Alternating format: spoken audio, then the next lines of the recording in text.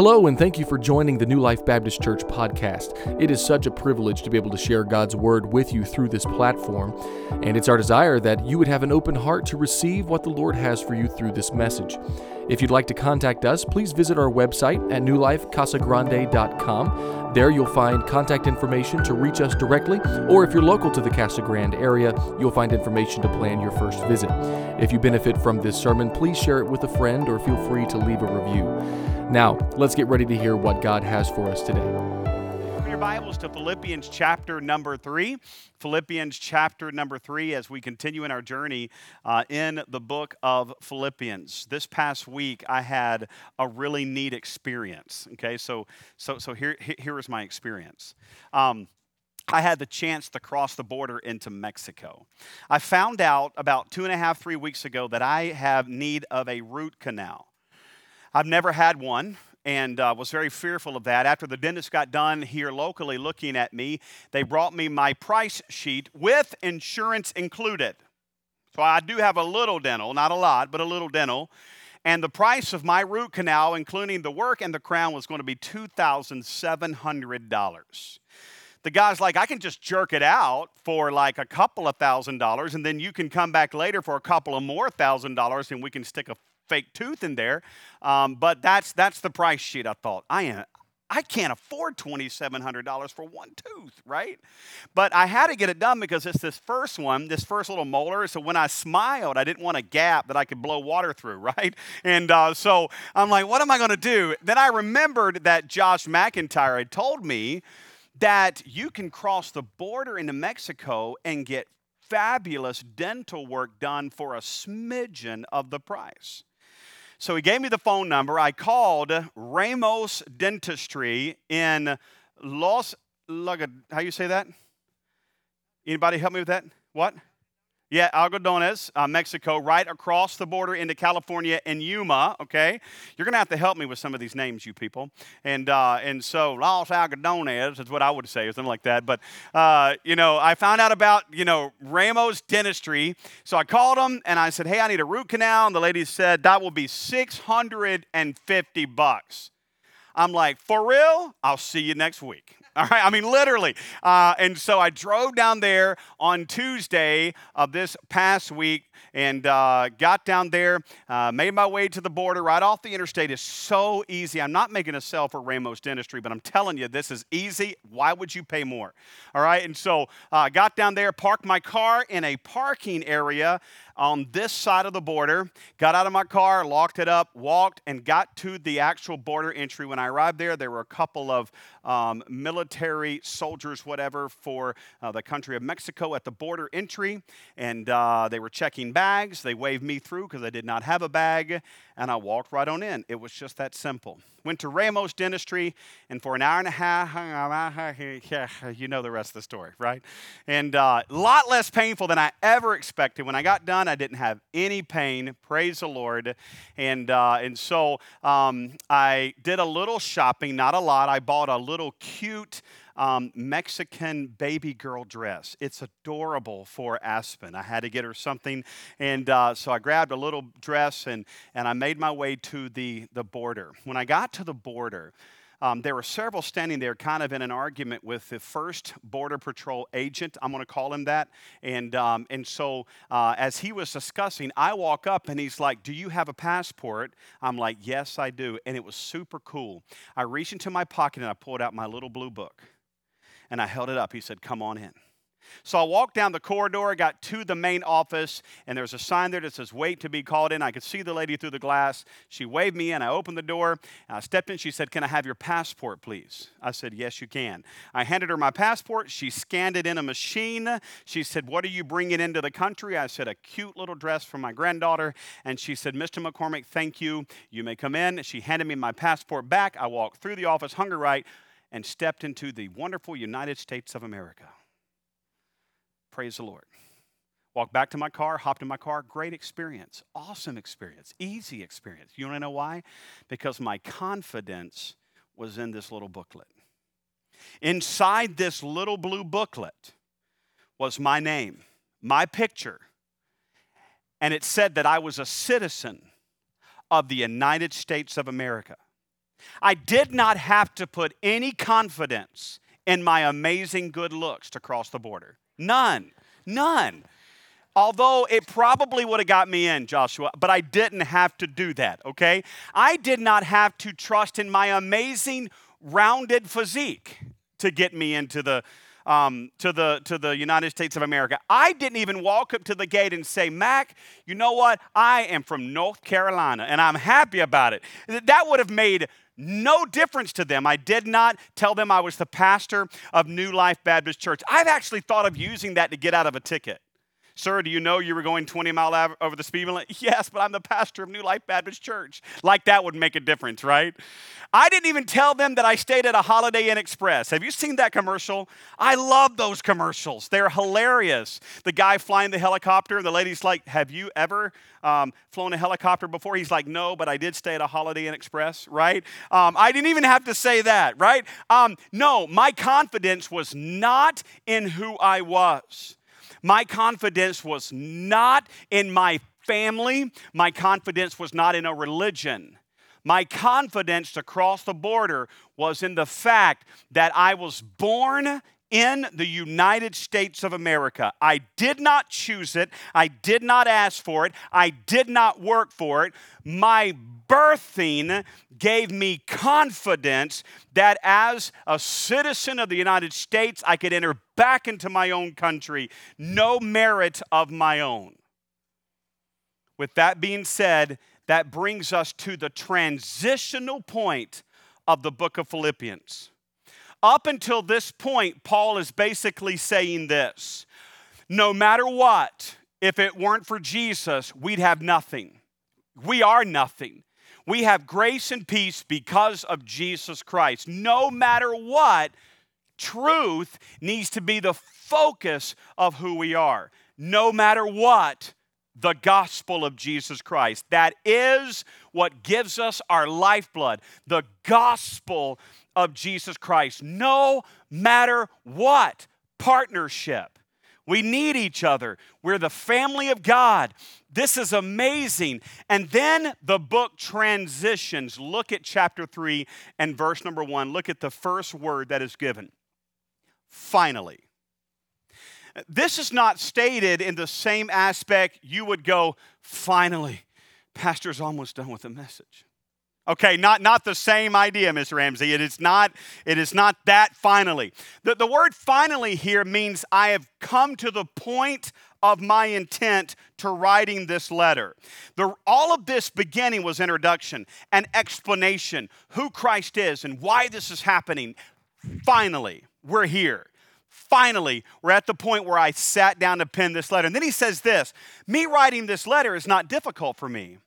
I wanted to do it. I needed to do it for your safety. Look at the text. Finally, my brethren, rejoice. So let me ask you a question. When he writes this letter, who is he writing it to again? He's writing it to believers, people who have already put their faith and confidence in the gospel of Jesus Christ. He's writing it to brethren, people who are already trusting in Christ for their life. Listen, so it's important that we recognize that this text that we're about to read is not a text, although it's confirmation, it's not the plan for salvation. It's confirmation, but it's not given so that people might necessarily come to Christ. You got to understand that. Finally, my brethren, to write to you is not grievous for me. Rejoice in this. I am happy to write this letter. I'm writing it for your sake. I'm writing it because you need to hear this. Hear what? Look at the next verse. Beware of dogs. Beware of evil workers. Beware of the concision. We're going to come back to that in just a moment. Here's the key. This is why he's writing. Beware. Understand that where your confidence is in, where your confidence lies is what matters in this life. Notice what he says next in verse number 3. For we are the circumcision which worship God in the Spirit and rejoice in Christ Jesus and have no confidence in the flesh. Verse number 3, if you want to mark it, circle it, underline it, that is the the core, it's the key of this passage. This is important. Watch. This is amazing. Here's what he's saying. We are the circumcision. Now, I want to be careful in defining and explaining this word circumcision. In the Old Testament, God gave a command for his people, the men of the tribe of Israel, to be circumcised. But this is important.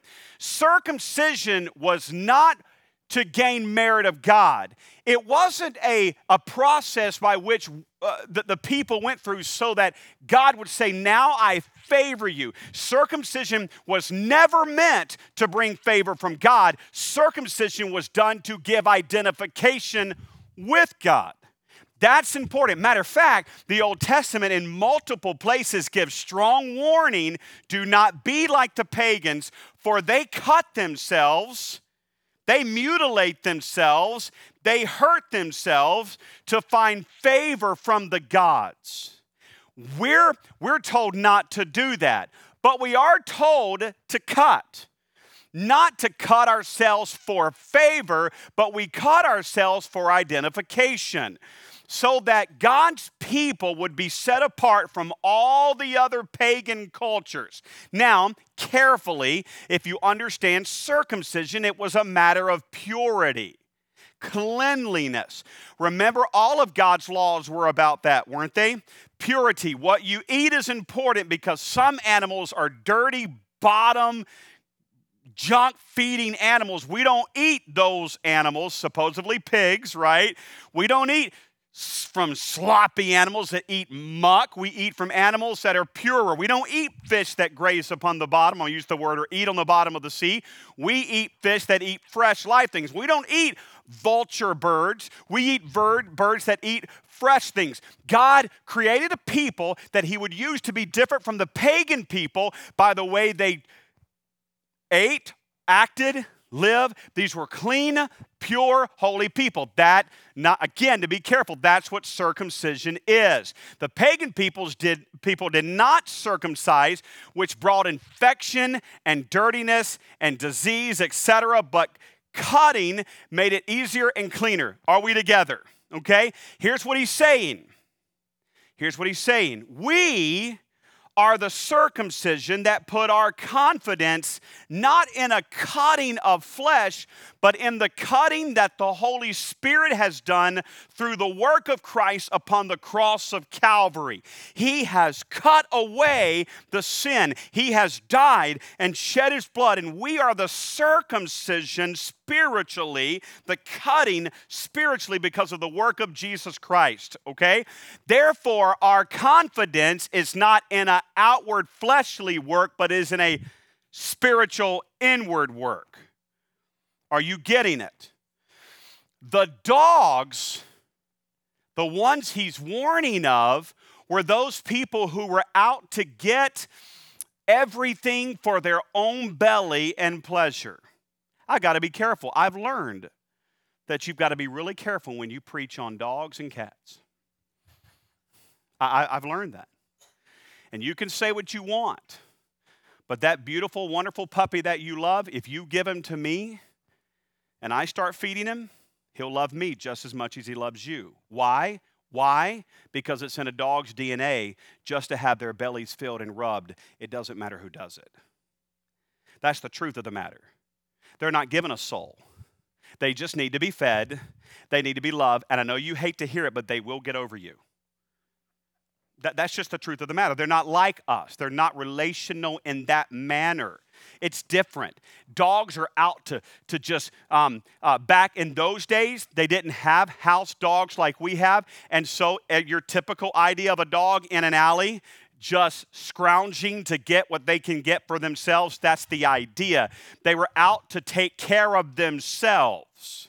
Beware of people who were in it for themselves, who find confidence in their own good works and their own deeds. They are evildoers because they're all about themselves. They are the concision. There were people, the word concision in the text is people who would literally mangle and cut themselves and mutilate themselves so that God would love them.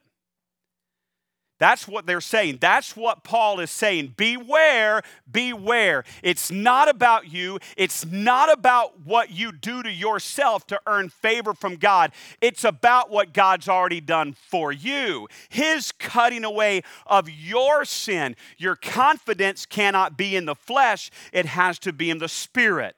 We should have no confidence in the flesh. Notice the text again.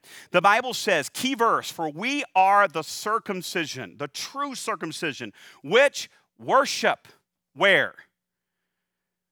In our what? In the Spirit, in the inner man, and rejoice in who? In who? Who's our rejoicing in? In Jesus Christ. Remember what the word rejoicing means from 2 weeks ago. The word rejoicing doesn't mean, yay, I'm so happy, that is so awesome. No, the word rejoicing is the elevation, the boasting in someone else. I'm rejoicing today. Can I illustrate it this way? In Pensacola Christian College, because it was through that ministry that I came to know Christ through a gospel message. It was that ministry that I met my wife. It's through that ministry that my kids came to know Jesus through their education. It's that, you understand, I'm boasting in, yay, I'm so thankful for them. So Christ says this, the Word of God says this, we cannot find our confidence in ourselves. It wasn't us. Christ did the cutting. We rejoice and boast in Him. It's all about Jesus. Notice what He says next, and have zero confidence in the flesh. Let me illustrate it if I can. Most of the time when I ask people, do they know if they're going to heaven someday when they die? Okay? Here's what I get, and I ask that question quite often. How do you know that you're going to heaven or that you deserve heaven someday? And typically, here's what I'll get. The answer will be something like this. Well, I have been a good person. Do you hear that? Where's the confidence placed? What's the confidence placed in? The flesh. Okay, they'll say something like this. I am a good dad, and God wouldn't send good dads to hell. Where's their confidence in? The fact that they're a good dad. Well, I give money to the poor, so I have taken away from myself to give it to the poor, and God honors people who takes away from themselves to give to the poor. Where's their confidence? It's in themselves. Well, I do A, B, and C so that I can merit God's favor, that He would love me, that He would give Himself for me. And what is that? That is confidence. I want you to help me. I'm just asking. That's confidence in what for eternal life? It's in me. It's in my good deeds. It's in my good works. And what was happening in the Bible culture at this moment, there was a group of people called Judaizers. And Judaizers had this belief in Jesus Christ, but they also felt like they had to add to Him by mutilating themselves. Are you following me? By cutting themselves, by sacrificing certain things so that God would love them. And there was a debate and argument in the church over this. So God uses Paul to write a letter that says this: beware of dogs. People who are, and by the way, we would think, how rude for Paul to call somebody a dog. It's, again, you got to take your brain out of our culture and put it in theirs. If I were to call Mac a dog, that would be kind of degrading. Back then, it was a comparison. You're acting like a dog. Beware of dogs. They're out to gain for their own self and belly. You're an evildoer. You are those who cut yourself for the glory of God. Don't do it. Matter of fact, the best thing to do is to put your confidence in who? Hey, church, listen to what I'm saying. We are nothing without Jesus. We have no hope outside of Christ. Without Jesus, nothing really changes. I don't care how many works you add to dirtiness, nothing changes unless Christ is the clear, distinct change, because we go from us doing to He already having done it. The work is in Jesus Christ. So do you see what Paul is saying here? Where do we place our trust, brothers? Again, we could use this message to define salvation, but this message was to define what we already are, not what we can be. If you're sitting here today and you don't know what's going to happen after you die, this is a great message to understand that. You can't put your confidence in anything you can do. Your confidence has to be in Jesus Christ and what he has done. Otherwise, you're still trusting in yourself, and that'll never get you there. Great thought, but that's not who he's writing to. Hey, brothers in Christ, you cannot put your confidence in yourself. You have to put confidence in the work of Christ. The word I want to use is trust. The definition for the word confidence is this: to trust or to rely in something, to believe firmly, no matter what. Trust him. Trust him. How do we do that? Paul's going to explain that, but first he's going to give an example. This is pretty cool. I love it when the Bible defines itself, right? So here's the example of Paul. Look at the text together. Go with me to chapter number 3, and we're going to look specifically at verse number 4. Chapter number 3, Philippians 3, and verse number 4. Look at this with me if you would. The Bible says this: though I might also have confidence in the flesh. Paul says, I get it. I get it. If anybody could brag on themselves or trust themselves to get to heaven, I would be the one that could do that. Notice what he said. He says, if any other man thinketh that he hath whereof he might trust in the flesh, I more. Why? Notice this. I was circumcised the 8th day. Boom. Got her done. 8 days in. Right on the mark. Mom and dad took care of it. My family heritage history, my connection with the Jewish people, I got that one done. Check, check. Got it? You feeling it? This is what he's saying. Of the tribe of Benjamin. Not only am I an Israelite, but I am from the family that is the second born to my grandfather's favorite wife. That's what he's saying. I'm of the tribe of Benjamin. Joseph, my older brother, and then Benjamin, and I'm from that tribe. This is pretty awesome. You really can't get much better than that. Notice what he says next. He says, I am a Hebrew of Hebrews. I'm not just a Hebrew. I don't know why he's like, I'm the Hebrew of Hebrews. Like, I'm it. I'm the Baptist of all Baptists. I don't care what you want to put. I'm the Methodist of all Methodists. Right? Again, confidence is in what? Okay, notice next. I was of the stock of Israel, circumcised the 8th day, of the tribe of Benjamin, a Hebrew of Hebrews. As touching the law, hey, you want to talk about the law? I was a Pharisee. Not only was I from the best of the families, not only was I circumcised the 8th day, but when it came to the law, I didn't just follow it, I led it. That's what he's saying. Really, there's nobody that deserves heaven more than me. Check me out. Look at, and that's what he's saying. A lot of us that have attended church for a while, we know this passage, but for the need to help others understand that, this is what he's saying. And then he says this: I'm it when it comes to zeal. You couldn't been any more zealous than me. When it comes to zeal, I even persecuted Christians. There wasn't anybody more passionate than me about who I was. And I'm telling you this right now, Paul is just setting up an example that he wants us to understand in this passage. It doesn't matter who you are, your age, your culture, your skills, your talents, your family, your religion, all of that is self-dependence. And we can't put any confidence in those things. You can't be religious enough. You cannot be good enough. You cannot be talented enough. You cannot have the best family. There's not enough to save you. No confidence in the flesh. And if anybody could have more, it would be me, Paul said. But notice what he says next. The Bible is so beautiful, and I don't want you to miss this. This is where he says and defines what confidence is.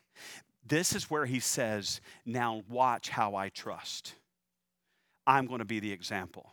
So look at the text with me. Number one, trust is recognizing what is worthy of our confidence. I got to know what is worthy of my confidence.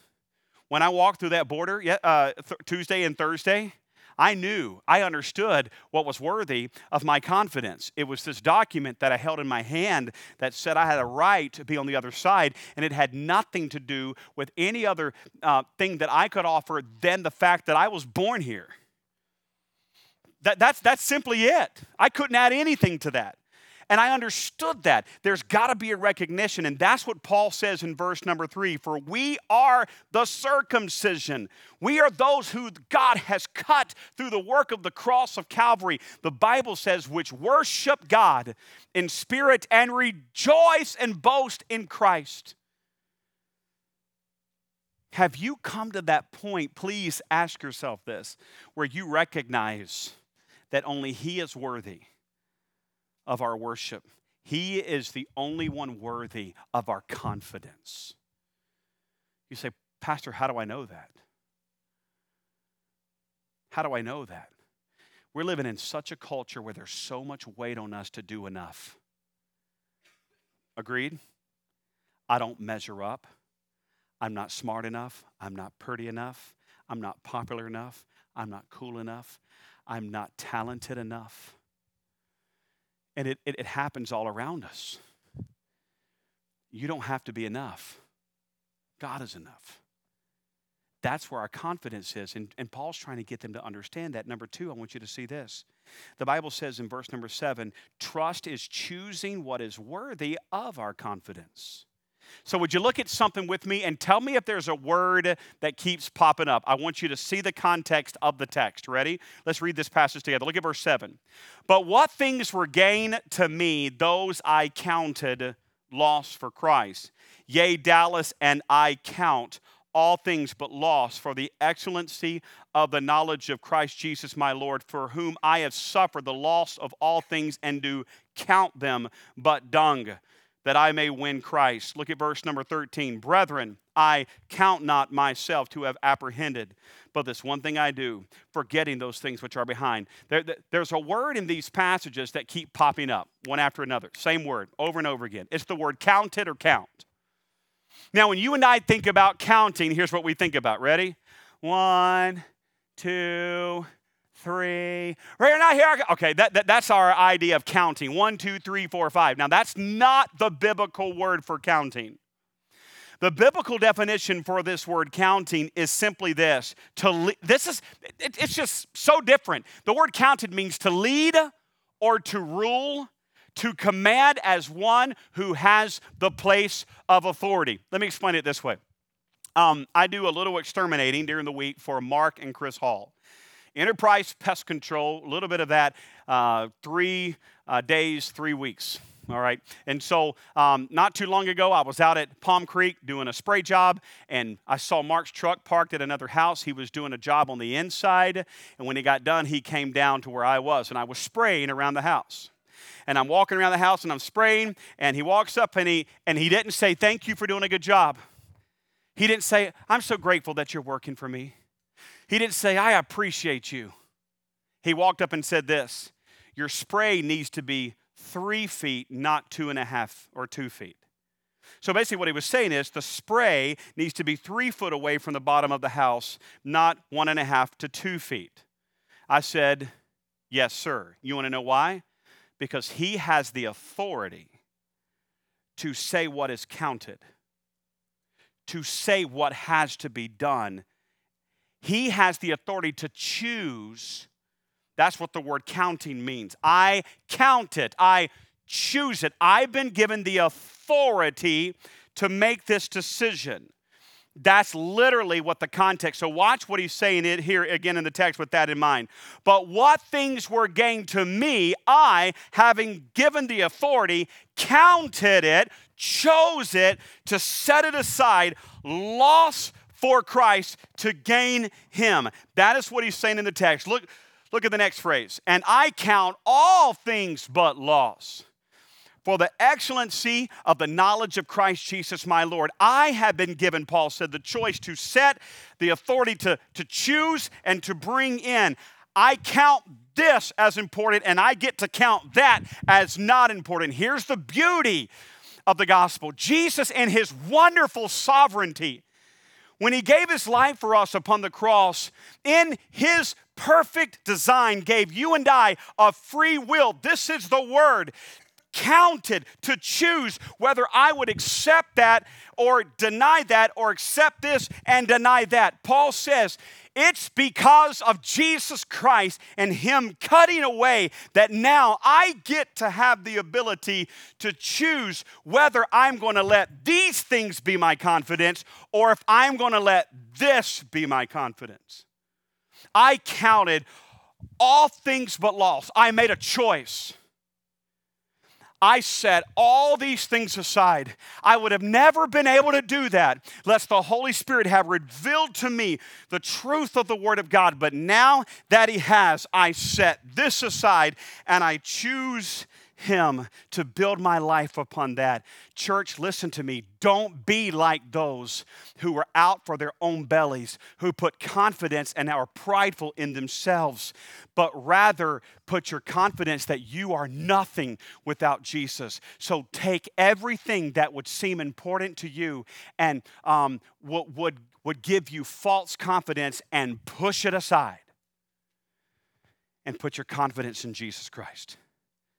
That is what he is saying in the text. Notice again, but I count all things but loss for the excellency of the knowledge of Christ, Jesus my Lord, whom I have suffered the loss of all things, and do count them but dung, that I may win Christ. This just happened recently in my house. And it's probably a bad idea when you let kids do this. So my wife told Rustin, go through your closet and your drawers, and I want you to choose the clothes that are too small for you that you don't want and put them in a bag. And then you choose what clothes you want to keep. And you fold them up and put them back in your drawer. I come out to the garage and I find 3 trash bags full of clothes. I'm like, what in the world? And so I'm like, Rustin, come here. He comes down. I'm like, Rustin, what's in these bags? He said, these are my clothes. I'm like, I get that, but why are they here? See, I didn't know what transaction had gone down. He said, Mom told me to go through my clothes and choose the clothes that I don't want to wear and the clothes that I want to wear. I'm just like, I'm assuming that's not what your mother said. And he said, oh, he really did. This is really happening in the garage. He's like, oh, yeah. No, she told me to pick out the clothes that were too small for me. Right. So if I empty this bag, all of these clothes are too small for you. He's like, I don't know. Some of them may be too big for me, and I just can't wear them right now. And I'm like, that's right. I'm literally saying this. That's right. That means you keep those for later. Do you see what's happening? He is counting. Watch. That one is not what I want. That one is what I want. That one's not what I want. That one is what I want. I don't want that one. I'll keep that one. So he's been given that authority to do that. Okay? He didn't follow it exactly to a T. I get over to Goodwill with now the right bags. I forgot to go through the shoe bag. I opened up the shoe bag, and inside this bag are like almost brand spanking new Vans. They're not his size, but I'm thinking there's a little Aspen coming along in 7 years, and I'll save them for her, right?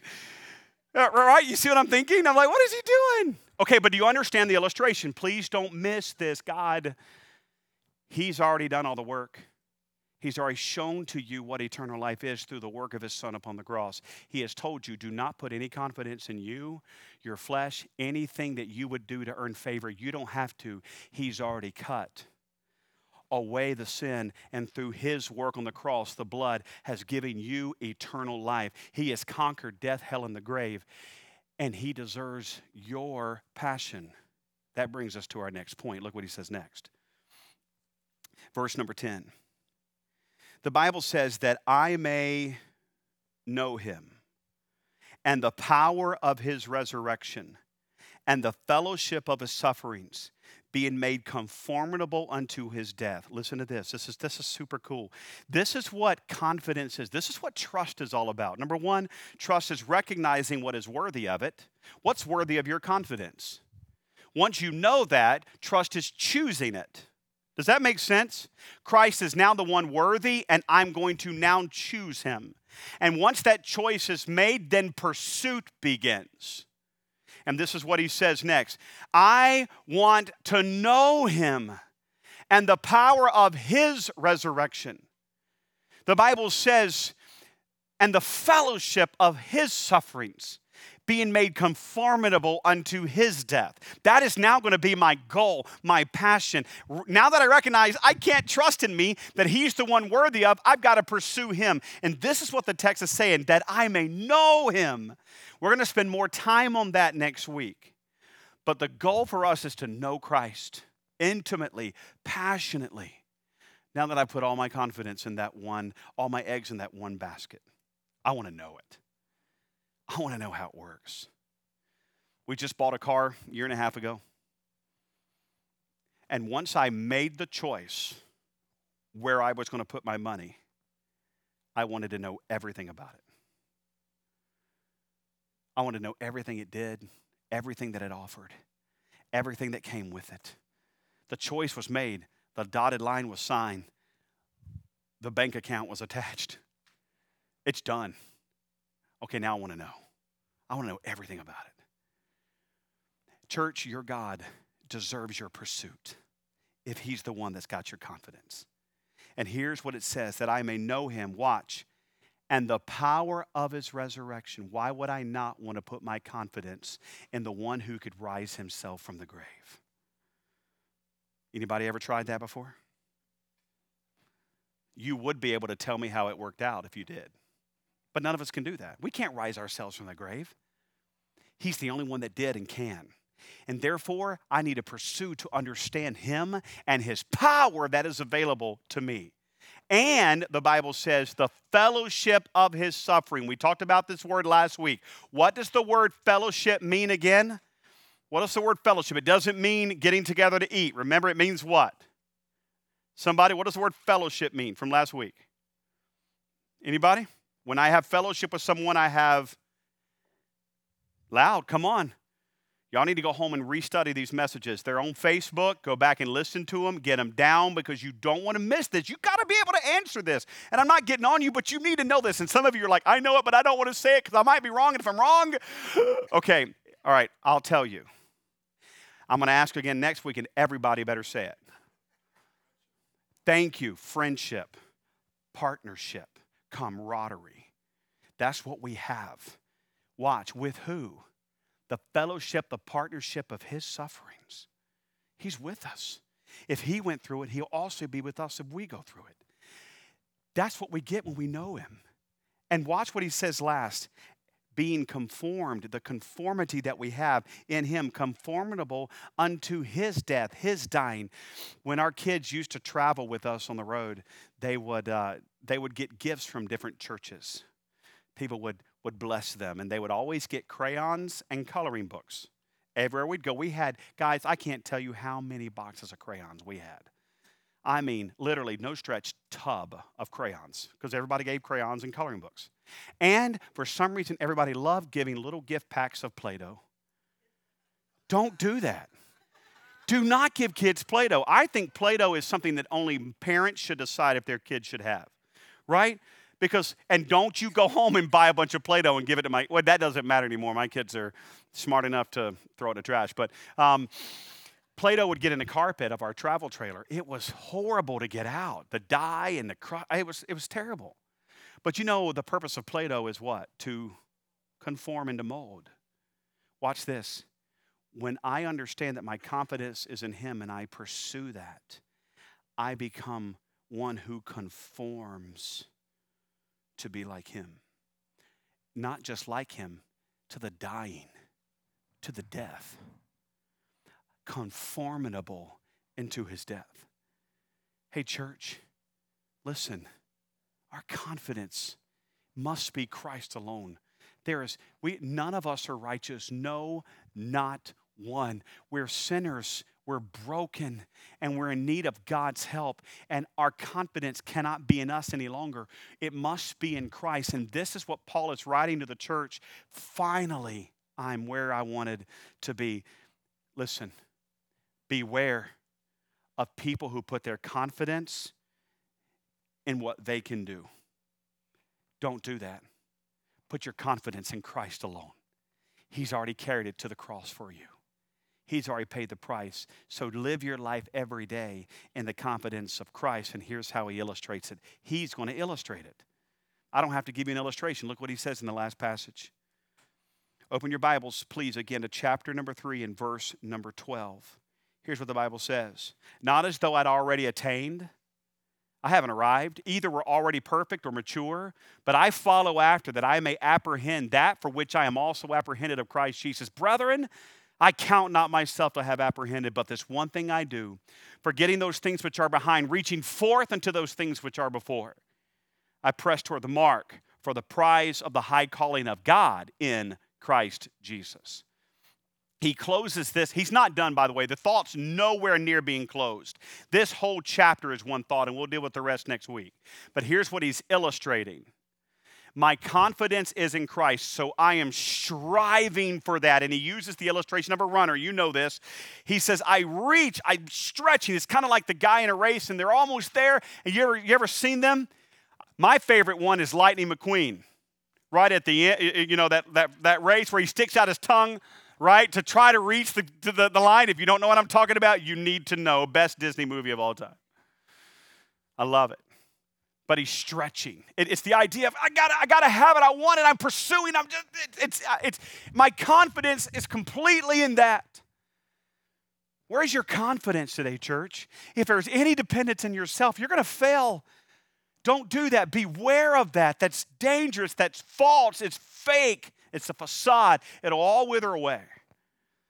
Put your faith in Christ. Your confidence is in Jesus, not religion. So I'm going to say it again. That is the difference between Christianity and all other faiths. Test me on that. Test me on that. I'll have a conversation with you. Test me. This is the only one that puts all of its eggs in the basket of Jesus. Every other religion puts its eggs in the basket of a God and self-dependence. We got to do something to merit it. And Paul's saying, don't do it. It's all about Christ. Your life is putting confidence in Him. So, no matter what, may your confidence be in Jesus. May your confidence be in the gospel. May your confidence be in Christ. Your confidence. Father, I pray that you'd help us. We want to thank you for joining us on the NLBC podcast today. We hope that God will allow this message to truly make a difference in your life. As you learn more about Him and as you study His Word, we pray that it will cause you to live out the gospel in a whole new way. Again, if you would like to connect with us, feel free to reach out by visiting our website at newlifecasagrande.com. If you are local to the Casa Grande area, then we would love to have you join us in person. We have services at 8:30 and 11 a.m. each Sunday morning with a host of other opportunities to develop a godly community, to learn and to grow. We'll see you next week on the New Life Baptist Church podcast.